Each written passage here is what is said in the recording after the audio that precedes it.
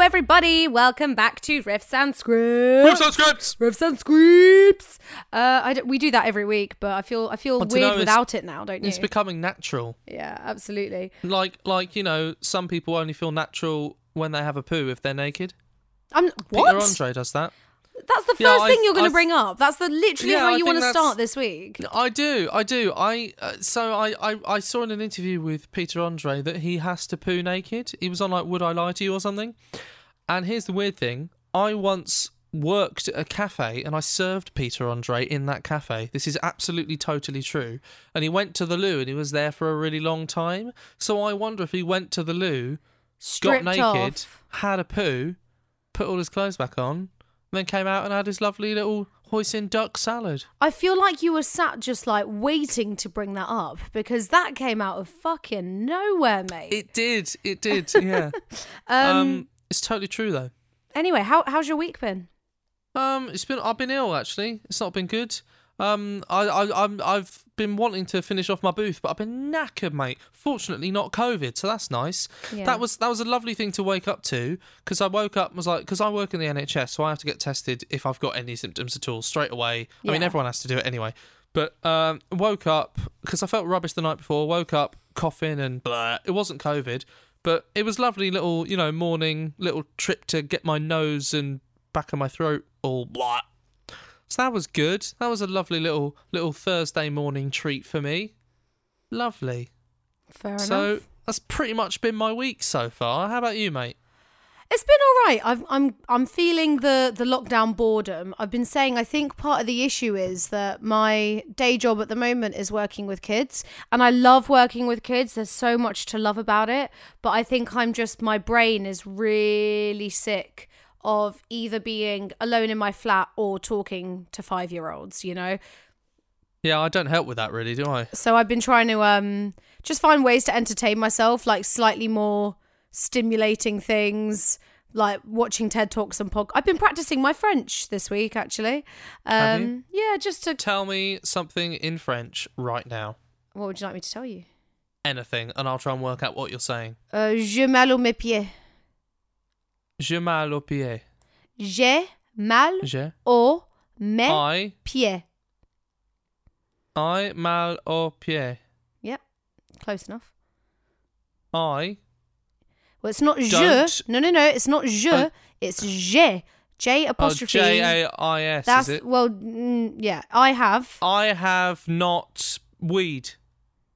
What? Pied? What's pied? Mes pieds means my feet. I said my feet hurt in French. Oh, I thought you said I have no feet. No, so when you're in... Okay, I don't know why we're doing this, but in French, when you're saying that something hurts, you say, I have bad. That's the literal translation. I have bad. So it's that's mal, how you say it. Obviously malcontent and yeah, so if I said j'ai mal à la tête means I have a headache.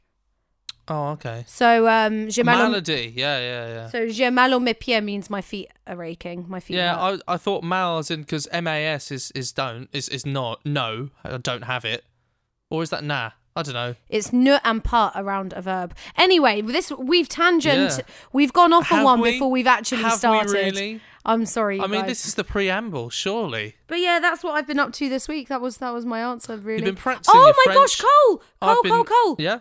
I lost my D&D virginity today. Oh my god, today. Was it everything you thought it would be? It was quite chill, actually. It was quite relaxed.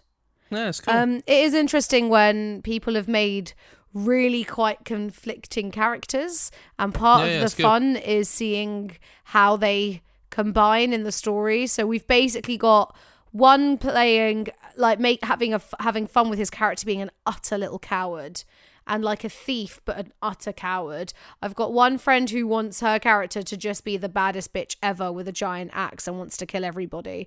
And then I've made a half elf ranger who just wants to travel and study things but often chooses the non-violent option.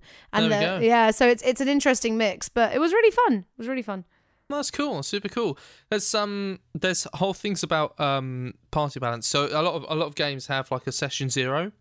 And the idea is you kind of set down what can everyone expect from this campaign. Are there any areas no one wants to touch upon, things like that. And one of the usual ones is, are we having evil characters or not? Are we having good characters or not? What kind of thing? So my current one is kind of neutral towards good, but sometimes it's kind of fun to have characters that are a tiny bit evil. Yeah, the badass bitch character, she's chaotic evil, I'm chaotic good. So whatever happens, we're going to have fun doing it. Yeah, it's going to be weird. It's going to be weird. And I don't Chaotic neutral is the weird one. Well, how can you be chaotic and neutral? That makes no bloody sense. No. Yes, you can. Okay, so you've got two scales in D&D. It's lawful to chaotic, and then you've got the moral scales, which is good and evil, right? So you've got your attitude to law and order, and then you've got your attitude to goodness, right, and or morality. So if you're a chaotic good character, then you're someone who is, I'm going to do the right thing, and I think the system is broken, so I will do good and break and, avoid conforming to the system. Whereas a lawful good character is like, the law exists to, no, that's more lawful evil, actually, isn't it? Yeah, I'd say either lawful evil or lawful neutral for lawyers, because lawyers love getting paid. But, man, but, lawful good is people like Superman, maybe. It's really good to come up with analogies to do with kind of pop culture stuff. So then you have... So someone who's chaotic neutral would be someone who is, I don't believe in law and order, and I'm a bit selfish, but don't necessarily want to, hurt anyone, Yeah, and a vigilante. They're weird people. No, a vigilante's chaotic good. They're chaotic probably good. Chaotic good, yeah. It's a very imperfect measure, but it's very helpful to people that are new to things like D&D to just kind of go, okay, that gives me a bit of an indicator of where I'm going to go with this character. There we go. Well, there we go. You don't come here for this, but Yeah. it turns up. Let's get on track. What are we talking about today? We're doing another Back to Basics episode. Cole has more he wants to say about guitars. Feels like we really did a tip of the iceberg kind of chat last time. Yeah, so much. For me, we talked about headshots, so I'm going to go to the next step of your acting CV, basically, and talk about show reels. So, Cole, I feel like yours connects better. So, last time we talked about guitars, we talked about material, types of wood, we talked about weight, I remember, because I remember us talking about, the big booty of the guitar. Yeah, the big booty. What have you got to tell us next? I mean, it's such a big subject. I think strings is one of my go-to next subjects, because strings are actually incredibly important, and you may not realise this. So new players typically like thinner strings, and players who are doing things that are very intricate and don't necessarily care much about the way that they can affect your tone, because generally kind of heavier strings are harder to bend, harder to fret and muck around with, but they do have more of a kind of percussive impact on your tone.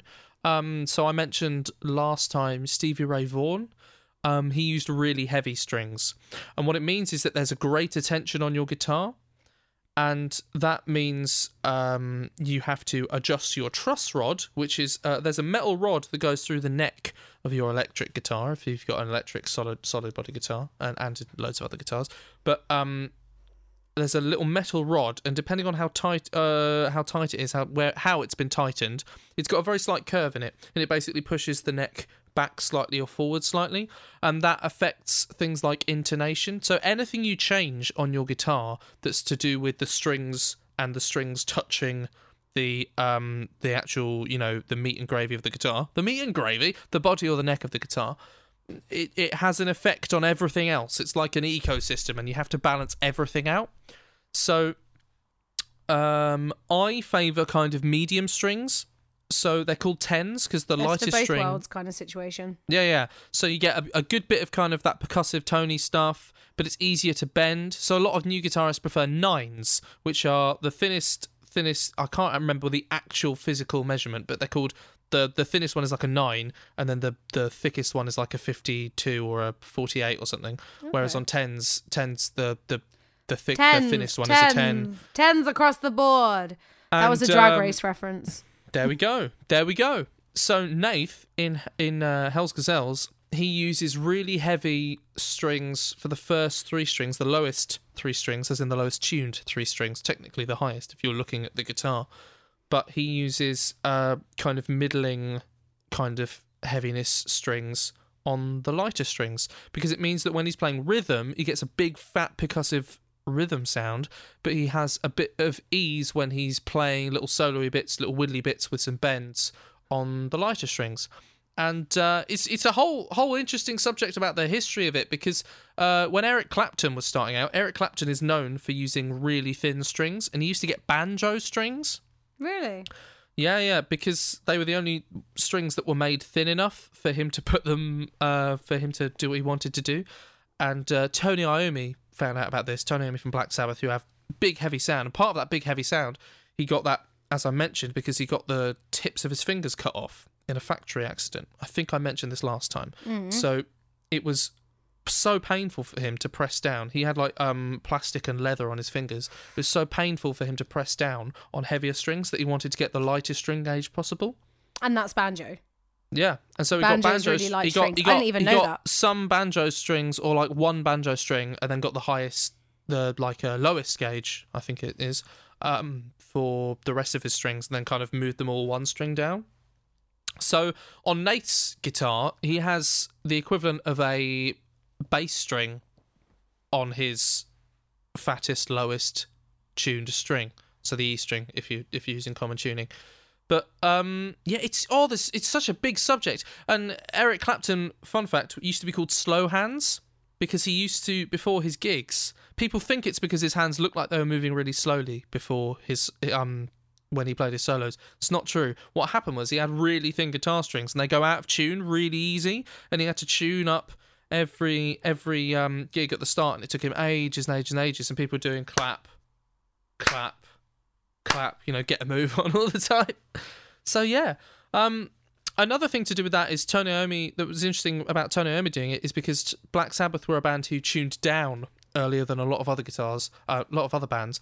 They tuned their guitars down to a lower tuning. So common tuning is C, E, A, D, G, B, E. And they tuned down to C. What was the little rhyme? Because I did guitar in primary school. What's the little way you remember it? No, that's with piano. Did you never Every good boy deserves something. Well, that's in sheet music. That's like every good boy deserves food, or they made it. I mean, I never bothered to learn the acronyms. What was the one for the guitar? Oh, that's going to drive me nuts. But yeah, every good boy deserves food, or then they changed it to every good boy deserves football when they realised all children deserve food. Boys and girls that's with don't sheet music. Food. That one. That's the gaps that's in about sheet the lines. music. Yeah, that's about the lines in notation. Yeah. But anyway, there's lots of tunings about people muck around with it, and it's something, if you're into guitar, and you're getting bored and feel a bit stuck in a rut, muck around with your tunings. Dadgad is one that is used a lot. DADGAD, which is used a lot in folk music, and I think Keith Richards of the Rolling Stones did some stuff in that. He did loads of weird tunings throughout the Rolling Stones records because he just wanted to kind of push the boat out on what he was doing. So when Tony Iommi tuned down, it became another precedent. Black Sabbath set so many precedents for metal bands, and it set a big precedent for metal bands down tuning all their sounds to try and ape what he was doing. So as I said, it changes your whole setup when you detune, when you use different string gauges. And what happens is, if you don't set it up right, your intonation is out, and that means that basically the further higher up you go on the fretboard, the more out of tune you're going to get. Okay. So on a guitar, if you look at it from the top where the kind of the neck, if you look at the neck, yeah, and the top where the kind of headstock is, the frets are really far apart, and then they get closer and closer together. Yeah. Yeah. So it's all about getting the ratio right, and so you have to adjust the truss rod for that, but you also have to adjust the action. Now, action, when I say that, is referring to how far away the strings are from the neck, and how it affects how the playability of it, right? So action is kind of really synonymous with the playability. So something that where the strings are really far away from the neck is actually a lot harder to play, and Because in theory, if we really strip it back to what a guitar is, it's holding down the strings against the neck at different places and plucking and and picking up the resonance. The distance. That's how a guitar works. So if it's really far away from the neck, your job is automatically. That's like playing a piano where the keys are really stiff. It's just like that. Yeah. It's which is a nightmare, by the way. Some blues people prefer to have their action a bit higher up, and it's interesting. So like really heavy metal kind of shreddy neoclassical people will generally prefer to have their action really low. What that means is you can end up with loads of problems like fret buzz and stuff like that. So if there's any unevenness or if the action isn't quite right and the truss rod isn't adjusted properly, then you can have a fret buzz where you get this bzz sound, where it's basically bouncing against another fret that you don't want. So I have a question. So there are some instruments that don't even have frets. You just remember, like a big double bass or something. What does a fret do? Why?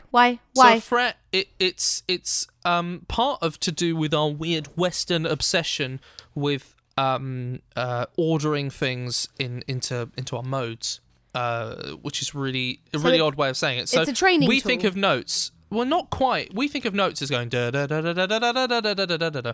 We have things that notes are a set place, and basically that was all just decided one day because there are, a note is only the kind of number of reverberations that happen in like a sound wave, right? So something with more reverberations, has a higher frequency, then it's higher than something with less. So actually, you can kind of pick anywhere all the way along, and it's still a sound and a note. It's just that we have kind of ordered and categorized a lot of them. And in certain types of music, you have kind of half semitones and things like that. Yeah. It's all mixed up with how we have like a mode system. So a mode is like modes are kind of a set of scales. They're all kind of Grecian modes, and basically they all kind of interlock in a very satisfying and very ordered way that makes things a lot easier to work out when you're doing stuff, right? But, Django Reinhardt, I believe, is someone who used a lot of these kind of microtones between tones.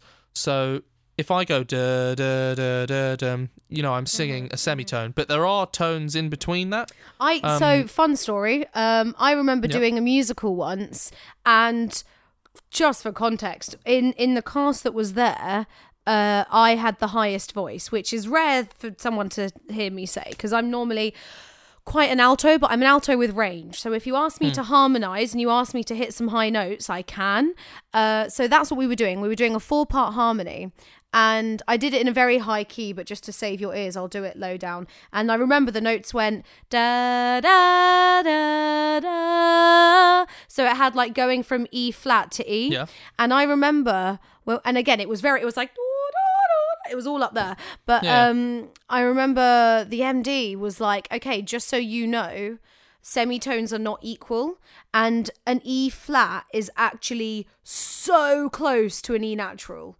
And I literally remember sitting doing chromatic scales on my keyboard every day trying to get good at I'll never forget that the E flat is an annoying note because it's not balanced. It's not halfway between a D and an E. We've got this weird 3/4 of the way, isn't it? Yeah, Western construct, and we ordered everything and put it on a piano and put it on sheet music, and it doesn't quite make sense, but it does. It makes sense We're mostly on a used to basic level. There's a whole thing about music. Our brain loves to make sense of stuff, and it loves things that it's heard before, but extrapolations upon things that it's heard before. So our whole idea of kind of harmony and stuff is based off thousands of years of it being done a certain way, or at least hundreds of years of it being done a certain way, particularly in the Western world. It's not quite the same everywhere else. But, we've got buckets of composers who are all basically reading off the same script because of kind of standardization of certain stuff. Bit like the standardization of spelling, really. That's a really good way of putting it, or even an alphabet. The invention of the typewriter basically got rid of the language of Scots, which it's just close enough to English that you can kind of understand what's happening if you read it, but it is definitely a different language. But basically, the invention of the typewriter the invention of the printing press. Sorry, I think Gutenberg press was it kind of signified the death of the Scots language, as in the language of Scots, because it was its own not quite Gaelic type thing. And it's kind of similar because we've ended up erasing loads of interesting different bits of cultural music because we've done Western standardization of things. A really good example of kind of using differences between tones is blues. B.B. King, who's one of my favourite blues guitarists, says that blues lives between the minor third and major third. It's all about the bends, right? Right. So that's bends. Yeah, that's a whole thing with guitar, actually, that doesn't really apply to most other instruments. At least it applies to electric guitar. It doesn't apply to classical guitar, and it does apply to acoustic guitar, but classical guitarists don't typically do that. No. But it's when you put your finger really hard down on a fret, and then you move your finger, and then you gently increase it, and it makes that vibrato. Twang noise. Yeah, it's like wow. Yeah, going wah, wah, wah, wah, wah, wah, wah, wah, wah. So it's how guitarists kind of replicate the voice, because we can do vibrato with our voices, and it's not as instinctive with guitar. And really, that's mucking about with the pitch you're doing very slightly, and it's an interesting bit of guitar that everyone needs to learn if they're going to pick up the electric guitar. Another one that people typically do is bending higher off of the fourth, because then you hit that diminished fifth, which is called the blues note. And it's also very prominent in lots of bits of classical music, like Mars, the Bringer of War. Ba, ba, ba. So that's a diminished fifth or elevated fourth. Yeah, you go from a fourth to a diminished fifth. And that's, interestingly, something that Black Sabbath did a lot as well. Basically, I just love Black Sabbath, and I just want to refer everything in my life to Black Sabbath because they're so good. But yeah, people say that to me about musicals. People are like, no matter what conversation you're happening, Amber will make a musical reference. Yep. Oh, do you know what's really cute today, by the way? So it's half term this week. So all my usual classes are just paused for the week. But the company are doing like home support, one-on-one kind of online tutoring. And so the only thing I had to do this week was an hour with these two little girls. And they're really lovely. I didn't mind it at all. We have loads of fun. And then today I was like, we haven't done any singing in ages. Should we sing something? What do you want to sing? And they requested Doa Dear. Aww. Which is from The Sound of Music. You felt so much. Which I was literally talking about last week. And I was like, absolutely. And we just whacked it on. And for 5 minutes, just the three of us sat and sang some Sound of Music together. And it was really lovely.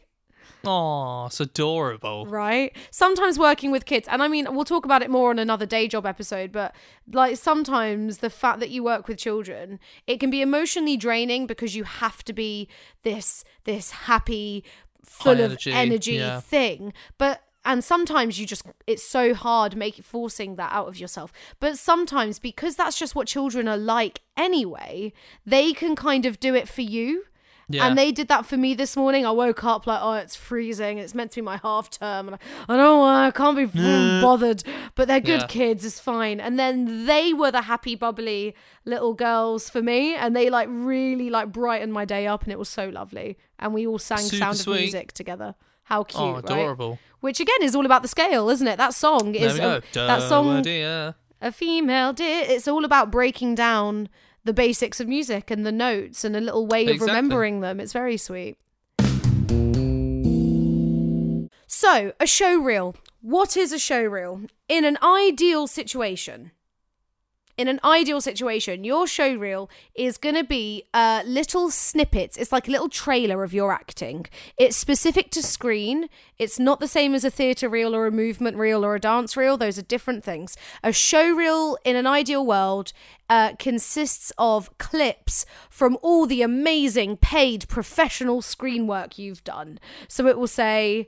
if I took myself as an example, although most of my professional screen work is outdated now, but we'll come back to that. But it would be like, okay, Amber Sava show reel, name of their agent or something like that. But even then, you don't have to do that. And then it will be 30 seconds of you in EastEnders, and then 30 seconds of you in that lead part in a movie you had, and 30 seconds of you in that other part where you did a cool accent. And they all so contrast, and oh my God, look at her range. And isn't she a professional? It's that's what it is in an ideal world, okay? Yeah. However, it's that catch-22 situation. You know how, like, when you're first applying for jobs and it's like, you need more experience, but how do I fucking get the experience? Of course, yeah. There's like a showreel equivalent to that, because before you get anywhere near that level of career where you've got, unless you were a successful child actor, which actually I was, but as I said, time passes, so the stuff I did as a kid is kind of irrelevant now.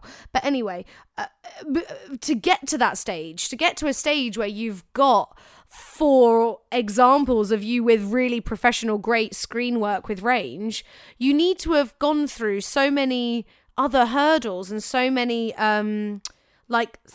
steps on the ladder of your career. And to go through those hurdles and to get to that stage, you're going to have needed a showreel already. It's this catch-22. Yeah. So that's the ideal situation. My point is, realistically, 70% of showreels don't look like that, because when you're first applying, especially if you don't have an agent, when you're first applying for screen work, they will say, well, let me see your showreel. So then you've got to go, but I haven't had the screen work yet. So what ends up happening more often than not is you pay to have one made. There's no harm in it. Don't feel ashamed. I've done it. They've all done it. It's fine. Okay. So yeah, there are loads of showreel companies out there now. The one that I used has changed their names now, so I can't actually. I was going to give them a little shout out, but then realised that they used to be called Ultimate Showreels. They're now called something else. There's like a famous Fringe one, and I want to rep the Fringe ones a little bit, called Two Idiots and a Camera, which is great. So what it then becomes, so we've got the ideal situation, but by the time you've got all that footage, you're already quite successful. So what happens when you're further back? When you're further back, don't worry about the ideal situation.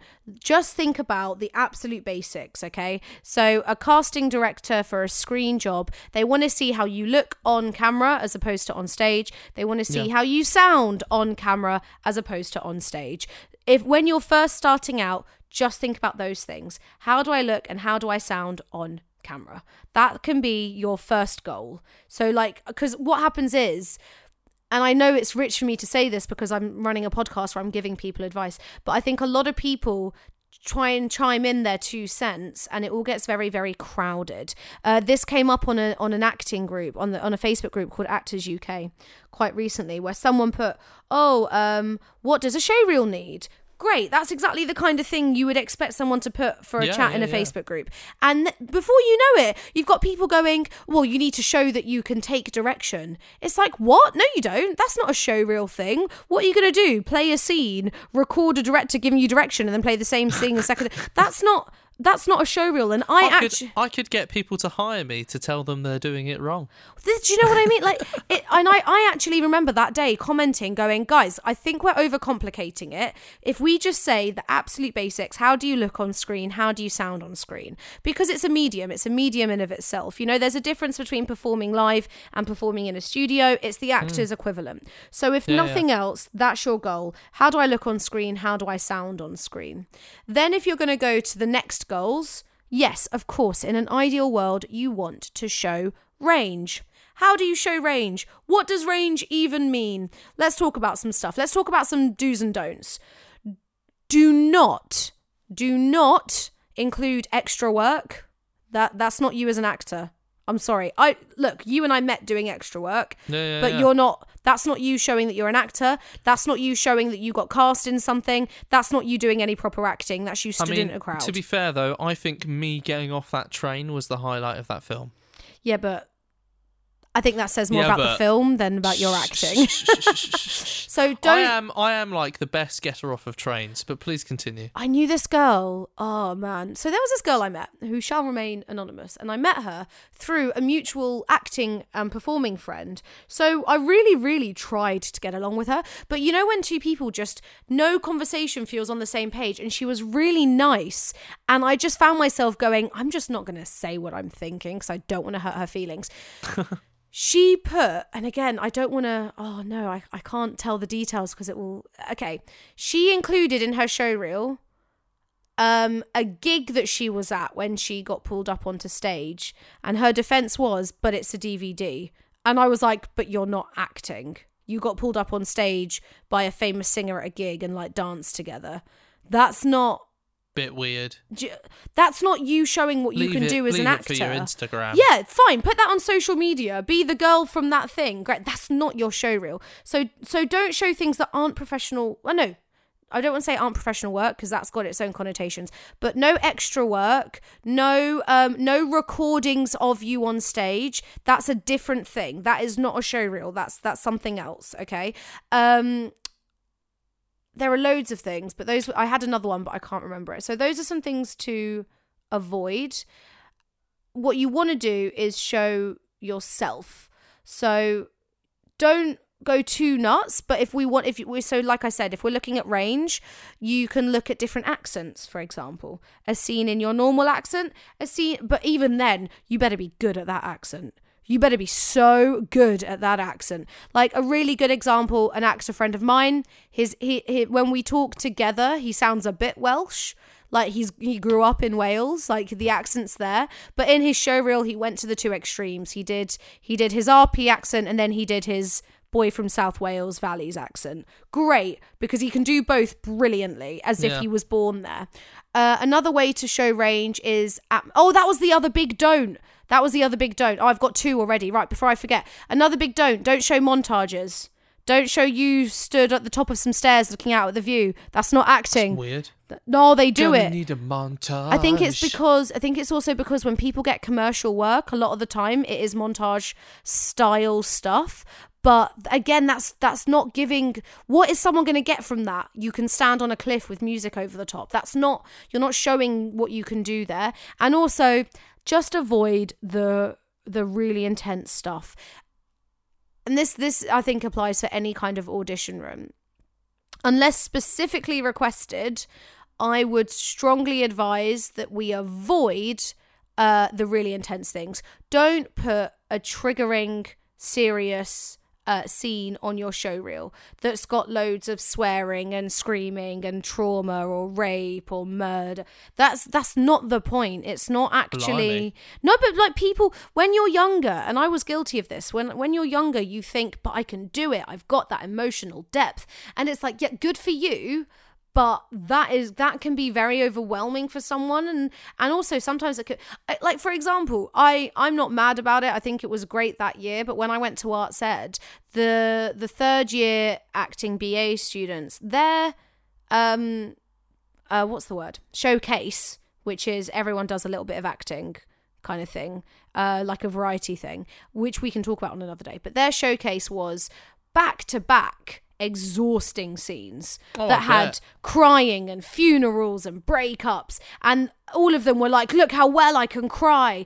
And I was like, look, those skills are amazing, but imagine you're a casting director and you're watching a lot of these. It's exhausting and it's invasive, and it's just not necessary. A show reel is stage one. You know, like it's almost...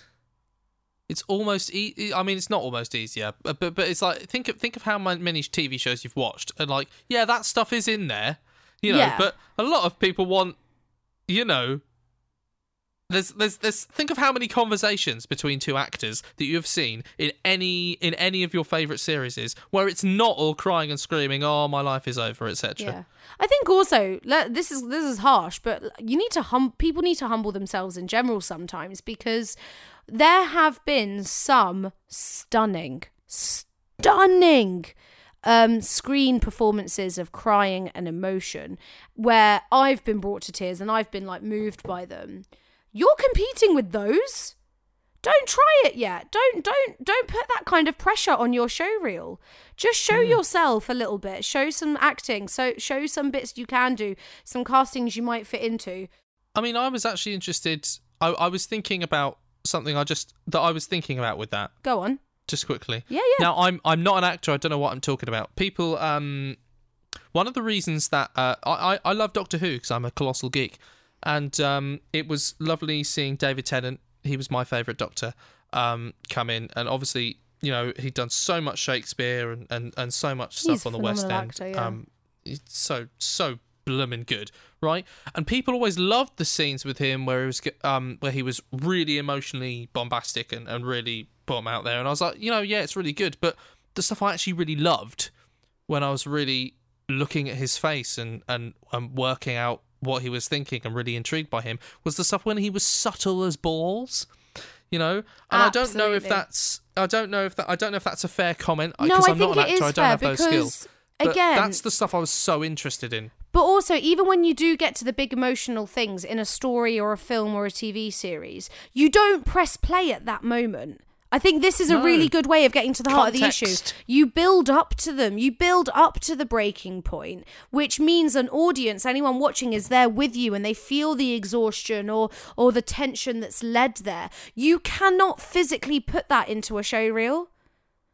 No. Whereas, subtlety, vulnerability, hints of things, absolutely get that in there. But yeah, I think that it's a bad storytelling idea, and I think it's a bad way to show what you can do to try and get someone to jump into a story at the 11th hour like that and expect them to go, wow, I was so with you, I was so moved. That is a lot to ask of a 30-second clip. Yeah. That's nearly impossible. Just don't. It's not needed. It's really not. Let's continue about some guitar stuff. So we've covered some strings and some frets. Say you've set up your guitar. Say you've got the right string gauge you like. You know, it's the right thickness of the strings, the right tension, the right action. Blah blah blah blah blah blah blah. You got a guitar you really like. What you shouldn't do is leave it in a place where the temperature changes all the time. Oh, really? Okay, yeah. Because so the attic is bad. Yeah, don't chuck it in your blooming attic. Or leave it in your car boot or something. Yeah, don't do it. None of those. You need to keep it inside. You need to keep it somewhere where the temperature change is quite subtle, quite low. Yeah, don't do it. Don't put things in places where temperature is going to be all over the place. What's going to happen is your wood is going to contract and expand with the temperature and the moisture. Oh, that came out slightly wrong. Oh, Cole, does your wood contract and expand with moisture a lot? Yeah. Oh. Let's that cackle let's not rephrase that I just that. did really. I'm going hard or I'm going home is what he said on that. Happy Valentine's Day. Yeah, happy Valentine's Day. We record a week in advance, but it's the day after Valentine's Day right now. Yeah. The cackle I just did really upset my microphone. That's going to be fun later. That's all right. I'll just judge you. Great. Carry on. What happens with temperature and with moisture is that you can really fuck your guitar. You can really, muck it about, and it means you have to pay more for a setup. Don't fuck your guitar, Amber. Everything I'm saying is coming out as an innuendo. You really can fuck a guitar. You said that in that kind of way that's like, I've tried, it works. There's that big sound hole in the middle. All right, show off. Jeez. Anyway, sorry. I'll be good. You were saying. No, you won't. No, that's a lie. I'm sorry. That's a lie if ever I heard one. I know. Can you imagine being my teacher at school? Must have been awful. Bloody hell, you just cackling like a hag in the corner. Like a. Yeah, I am. And what? And what? She says. Oh, you look like I've upset you. I'm sorry. It's all right. I don't have feelings. I don't. Come on. Go back to your. What was happening? You were expanding and contracting. I've tried to say it like 3 or 4 times now. Okay, I'll be good. I'll be good. Heat and temperature, and you've got to think about the rooms that you keep guitars in, and any instrument really. But you've got to think about it because if you have a guitar that is changing temperature all the time, it's gonna the setup is gonna go completely wrong, and you're gonna need someone to set it up for you. Or if you're really good, you can set it up yourself. Now, that's a whole skill set in itself, and it's one worth practicing, is learning how to change your own strings, learning how to adjust the truss rod, and muck about with the bridge of your guitar if you need to get everything right and perfect, you know. It's a really useful skill and people will pay you good money for it. I've paid like 80, 90 quid for people to do stuff to guitars before, you know. And you really don't want to have to be doing that on a regular basis. You want to just maintain your guitar by making sure that it's, you know, being maintained. There's another thing to do with that, actually, with necks. So there's two types of ways of attaching a neck to a body. Well, there's actually more. There's more. Because you can have like a through line neck, which is all one piece, which goes right through. The neck is actually right into the body, right? You can have it all one piece. That's quite rare. You can have guitars that are like one piece and then they stick two bits on the side for the body. Oh, I see. Like, as in the guitar is built with that whole shape in one mind. big strip of wood. Now, that's not usually what you do. What you usually do is have either a bolt-on neck or a glue-on neck. Now, there's positives and negatives to this. So if you're going to have a glue-on neck, typically Gibson Les Pauls are a glue-on neck. They're also quite well known for ending up with headstocks being snapped. I don't really know why. It seems like people just aren't looking after their guitars. Always look after your guitars, guys. But there's like a thing about that. I'm not sure why it's come up, but probably something to do with tension. But they have glue-on necks. What that means is that if something happens to the neck, you are utterly fucked.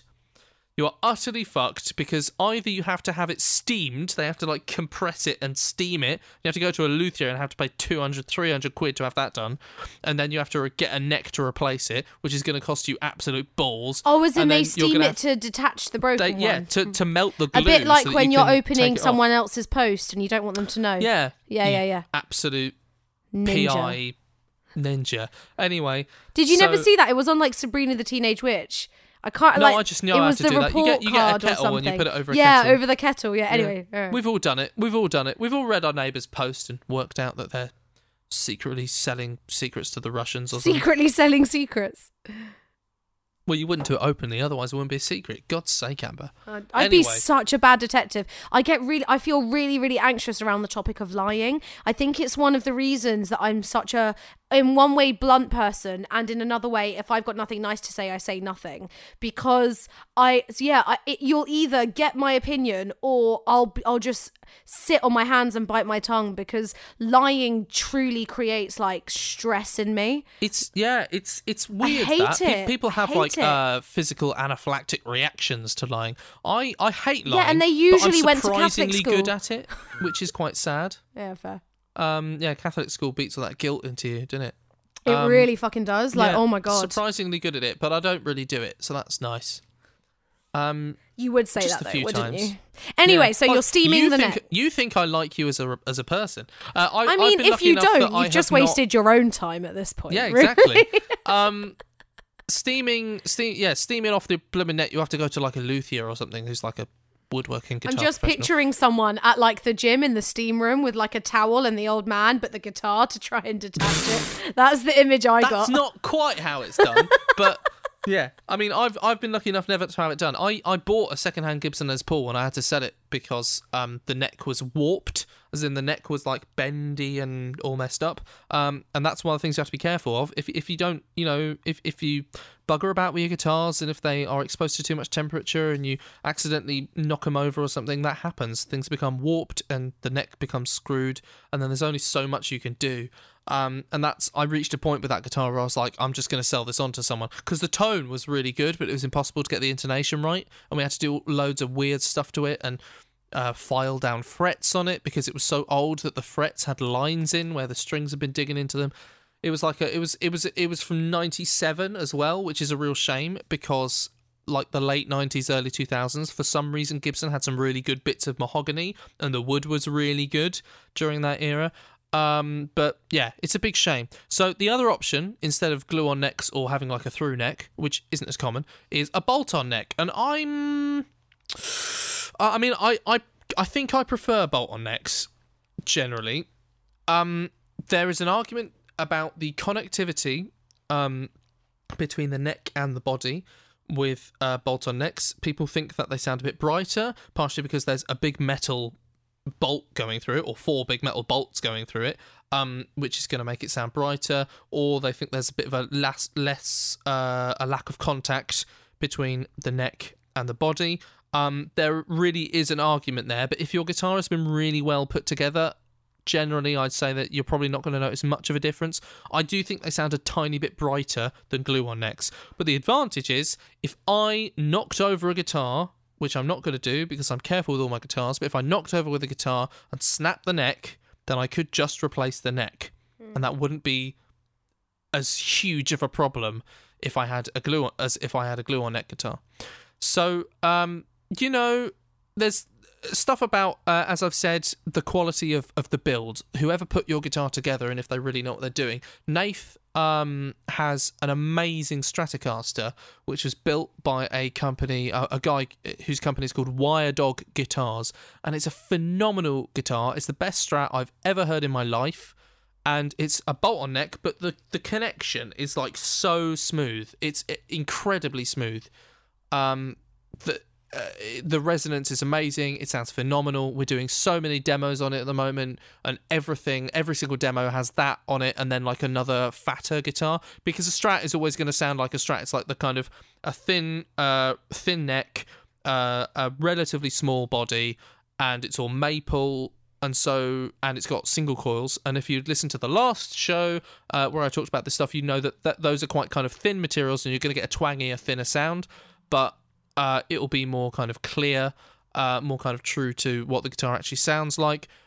But what I do, and it's a trick that a lot of people do when they're mixing guitars, is you have two guitars, one guitar that is a kind of thinner, jangly sounding guitar, and then one guitar that sounds really heavy. That's what AC/DC did with Angus Young playing his Gibson SG, which we've talked about in the past, and then Malcolm Young playing a big fat Gretsch, which is like a Gretsch is another famous guitar make, one of the other really big guitar makes. There's one song that I think it was actually a song that I sent to you once, called Warriors of Time, and I love, it's one of my favorite intros, and the thing that makes it good is I think I could be wrong, but I think it's 4 different guitars and they've all got a different sound. It's almost like some weird, beautiful 4-part harmony with different guitars, and it's beautiful. Highly recommend giving it a listen. Warriors of Time, it's called. There's so much about production techniques as well. So some people stack guitars. I've watched a really interesting video recently about how different producers want to get a really big fat guitar sound. And so some of them will get like loads of guitars and they stack them and mix them. So some of them are really hitting the bottom end, some of them are really hitting the mid-range, and some of them are really hitting the top end. And some people, my favourite method is using less guitars but maybe doubling them up. So like I'll get maybe 4 guitars on a track, and I do the AC/DC method. Now if you listen to an AC/DC record and you have 2 speakers and you put them either side of you, the whole point is to replicate what happened on stage. And so you will almost only hear Angus in one speaker, which should be the right speaker, and you'll almost only hear Malcolm, who's the rhythm guitarist, in the left speaker. And the idea is you're creating what would have happened live, where you've got the 2 amps on either side of the stage. And what people do is you put the singer in the middle, and you have the drums, which are kind of spread out a bit, and you have like the snare just right of the center, so that's where it sits in front of the drummer, and the toms, the dun dun dun dun dun dun, go like across a bit, and then you have that kick in the middle, and you have the bass in the middle, and like the singer is kind of in the middle. I mean, I'm not the perfect mixing engineer, but that's how a lot of people kind of orchestrate where they pan things. To pan things is where they put it kind of between 2 speakers or in surround sound, and where they kind of put different things. And my music tech boyfriend did a whole project based on this when he was at uni. It's so Mr. Music Tech, we shall call him. He did a whole project that was literally, he was being marked on where you put the instrument and where you put the mics. Yeah. And how that, and I remember being like, okay, so he needed multiple instruments. So he was like, can you learn this on piano in a day? I was like, stress. And then they were like, can you transpose it on the spot? I was like, absolutely not. If you wanted me to do that, you should have told me a week ago. So no. But yeah, you had 3 of us sat at different parts of the room playing instruments, and the whole thing he was being graded on was exactly what you're talking about. Yeah. It's it's that's a whole thing. I've stopped talking about guitars and started talking about mixing techniques and stuff. But there's so much more to do with that. That's just, again, scraping on the surface. But everything to do with this stuff is just huge. I think there's so much that people don't realise you have to think about, and that I think is just such a common thread across anything artistic. I can't remember what we were talking yesterday about. Have you seen Dunkirk? I've not. I've been waiting to. Cole, honestly, it is a phenomenal film. But the reason I bring it up is basically a lot of the biggest Hollywood directors have said that's one of the best films they've ever seen. And I mean like Spielberg, Tarantino. They were like, that is I think it's Christopher Nolan, isn't it? Dunkirk. That's my favourite Christopher Nolan film. And they were there saying... we were literally talking about this yesterday. They were there saying there's this one shot. I don't know. The one tracking shot where he's running over the trenches and you see fucking everything in the background. Even I've seen that shot. There's so much going on, but there was a director that went, I don't know how they did that, and it made me realise there are probably so many little tricks and techniques that I don't even know about. Yeah.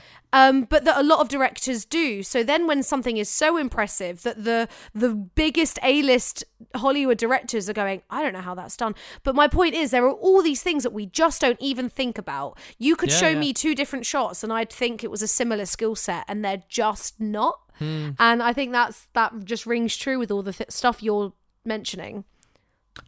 Apparently one of the reasons why, I always think, one of the reasons why, honestly, the biggest kind of touchstone... this is a brilliant film or this is a brilliant piece of media thing is actually genuinely, I think a big part of it is down to the music, because if you touch on anything like Star Wars or I don't know, Lord of the Rings, every time I hear the start of the Star Wars music I get a little chill. No, it's the chord that comes before it, and you're like, oh, my solar plexus just starts shaking. Oh, it's beautiful. But also like there's music and then there's also sound design, and the sound design in Dunkirk is Hans Zimmer, I believe, was the one who did Dunkirk, and he had this thing in the background at almost all times. You can hear this ticking clock. I think it's that one. But there are also points where those the use two of films silence that I haven't seen. Oh, 17's good. 1917's also really good. Anyway, shall I? Right, I've said a lot of stuff to avoid with a show reel. Let's chat about good things for a show reel. Okay, now tell me, what are the good things to put in a show reel? Now, Amber? again, this is us. I'm now discussing it as if you get to choose. Yeah, you're writing the scenes. You're manufacturing this trailer of your acting, and that's not a bad thing. But I'm talking about. That's the level that we're at here. Not when you've got big jobs with big actors, use the best and the most impressive stuff for sure. But when you're hiring a showreel company, and you're doing it yourself, here are some good things to think about. So we've already mentioned multiple accents. If you are going to do that, make sure the first thing they see is your natural accent. 2 reasons. 1, sorry about it, they very rarely watch the whole thing. Facts. They very rarely watch the whole thing. So show them the thing you can do best, and the thing you can do best is your own voice. Okay? So start with your own accent. Only throw in an accent that you know you can do. So I filmed an extra scene last year. And I threw in my American accent, and the only reason I felt confident enough doing that is because I have been paid good money in film to do an American accent. So I'm like, right, someone literally said, I'm casting you and you're going to do that accent. So it kind of spoke for itself a little bit. And even then did loads of practice beforehand. Personal note, I felt like because of lockdown part 1, I felt like I was really rusty and I kind of want to redo it, but that's okay. That's not the end of the world. Okay, but anyway, so if you're going to do accents, that's great. Make sure they're brilliant and start with your own. Visually, again, all I'm saying is learn from some of my mistakes. So you have to remember that the camera somehow sees everything and somehow distorts things. So we were talking about when doing your headshots, and how I was saying having long, wavy, dark hair give it a bit of style and a bit of curl, just because otherwise it will all just merge on the camera. Do you remember we said that last time? So think about those similar things again. Think about clothes and how they look on you. I'm not saying it has to be flattering. I'm saying, so for example, again, one of my showreel scenes, I was playing like two friends having a chat on a bench, right? So I wore this new jacket I had because it made me feel all trendy and cool, and it was this nice, it's a lovely colour and I love wearing it. It was this peach pink colour. However, on my slightly tanned olive skin, not white skin, not black skin, it all kind of merged, and it was literally the definition of something washing me out. And I was like, never wearing that colour in a showreel on screen again. So, just learn, trial and error is part of it. That's fine. But yeah, that's something to bear in mind. Just make yourself bold, make yourself stand out. If you're going to use footage of work you've actually done, short films are great for showreel material. But again, make sure that you're actually acting. Make sure you've got more than one line. Make sure, this is an important thing. I'm going to slow down a bit, but this is important. The person watching needs to know who they're meant to be focusing on. So obviously you need someone else in the scene. You can do monologue stuff, that is an option, but some casting directors aren't the biggest fan of that. So what you really want is a version of the scene where you're telling them to look at you, where you make yourself the star of that 30-second clip. So I did a scene with a friend who I was in a show with. We both did it together, but we got given like a 3-minute scene. I chose a section where I did most of the talking and I was on screen more. She can choose a different section for her show reel. That's none of my business. But, show them who to look at. Show them that they're here to watch you. If they're watching your show reel and they're looking at the other person in the scene more than you, you've done something wrong, I'm afraid. Back on this range thing, you can vary the atmosphere. So a showreel I did that I was really, really proud of. It's just, again, it's been a few years, so it already feels like I kind of want to move on from it. Your castings change, and that's fine. But one I was proud of was because I found small but powerful ways to contrast the two scenes. I did 2 scenes. I think more than that is unnecessary, again, unless you've got the big professional credits to back it up. But I did 2 scenes. And I tried to think of, right, what are 2 castings that I can offer? One was a kind of Londoner, scrappy little thing, kind of EastEnders-esque. So I had almost no makeup on, nothing done with my hair, and it was me and a girl having a bit of an argument. So it was gritty. It was like a slightly Cockney version of my accent. Cool. And then the second scene, I put more makeup on, didn't look too done up, but I looked like a girl who tried to look good. Slightly brighter colours, and it was a slight comedy scene where the idea is this young girl is being scammed by someone saying they're a big music producer. I think I saw that. Yeah, exactly. So it was comedy without being dumb and slapstick and me going all over. The comedy was, shit, she's dumb, and the comedy was her then working it out a little bit and going, hold on, but it wasn't me going over the top and trying to flip over the backs of chairs or whatever. So find subtle ways to show the range. But yeah, it is just I know. And then in that one, I didn't change my accent that much. It was just my slightly politer accent. I'd say it was my phone voice, Hi, you're through to urgent care. Cole speaking. How can I help you? Exactly. One of them. That one. Hello, Amber speaking. That one. Hello, Amber Sava speaking. So just... That's you. That's my impression of you right now. Is that me? Well, you did it wrong. That's you. Yeah. Hi, I'm Amber Sava. I am not from Essex, thank you. My name is Amber Sava, and not a lot of people know that. I'm not a fan of the accent. Anyway, so find subtle but strong ways to contrast. But yeah, like I said, chances are they're going to, at most, jump through it. At the minimum someone will do, if they're getting to the stage of watching your showreel, they'll at least watch the first 10 seconds. So make that the best bit. If they want to keep going, they might skip and go, okay, I've seen a bit of that scene, what's the next scene? So then they might watch 30 seconds in total. But that's kind of all you've got. This is, again, like I said, it's one end of the spectrum. Like, I remember looking up loads of really good agencies and their actors and the showreels of those actors, just doing my research, seeing examples.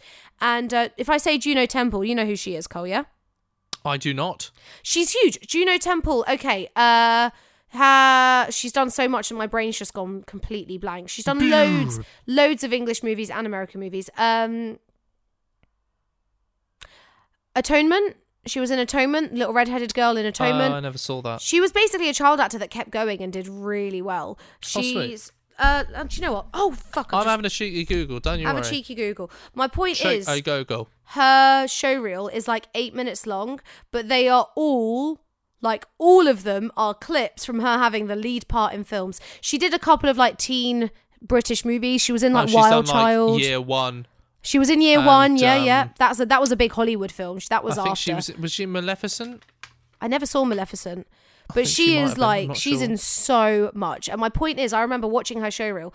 Her showreel was like 7-8 minutes long, but every single one of them was her having a lead role in a very big feature film. So good for you, babe. Go for it. You've earned it. Fair enough, chum. But before that, just be prepared for someone to skip through it, find the best bits and then move on. So you want to really make your point, show some casting, show some accent work, even if it's subtle, change it up a little bit between the scenes, and just show them what you can do. And like I said, if you're unsure of anything else, just bring it back down to, how do I look, how do I sound on screen? Is it the same as the other scene? Is it different? If not, how can I do that? And that's it. Clarity. There we go. I think clarity is something to really keep in mind. By the way, just to end on as well, we have got a handful of messages through. We haven't really had like questions and things to spark us chatting more. But what I've really enjoyed is we've had people saying things like, oh my gosh, I saw that show and I totally agree with you. Or, oh my gosh, I'm so glad you said that. That is a pet peeve of mine as well. Sweet. Or like, again, Music Tech Boyfriend heard you say the thing about, in the first episode we did, about annoying bands trying to nick your instruments or your amps or your good stuff. Oh my god! And he was like, "Yeah, they just steal all their mics. They steal all their mics. like he'll know about this. Your gentleman friend will know that bands just nick mics. They do, yeah. And he totally related to it because he was in a band for a few years as well. So I mean, we haven't really got any questions or big stories to read out, but we definitely are getting people going, I really resonated with what you said, and I feel like that's been our big goal the whole time. That's good. So that's freaking sweet. I'm over the moon. Yeah, isn't that nice? Well, anyway, with that, shall we do a cheeky sign-off? Let's do a cheeky sign-off. Do you want to do it this time? Cheeky sign-off. Okay, folks, you have been listening to Riffs and Scripts. My name is Coleridge Bryant. My name is Amber Sava. As always, if you want to get in touch, it's riffsandscripts@gmail.com. Otherwise, we'll see you next week. Catch you later. Bye. Peace. I need to burp. Thank you. If you do not put that after the credits, you're the biggest fucking hypocrite I've ever known. What? I don't know what you're talking about. You know exactly what I'm talking about. It's going in. Good. I'm glad we agree. You prick. Anyway.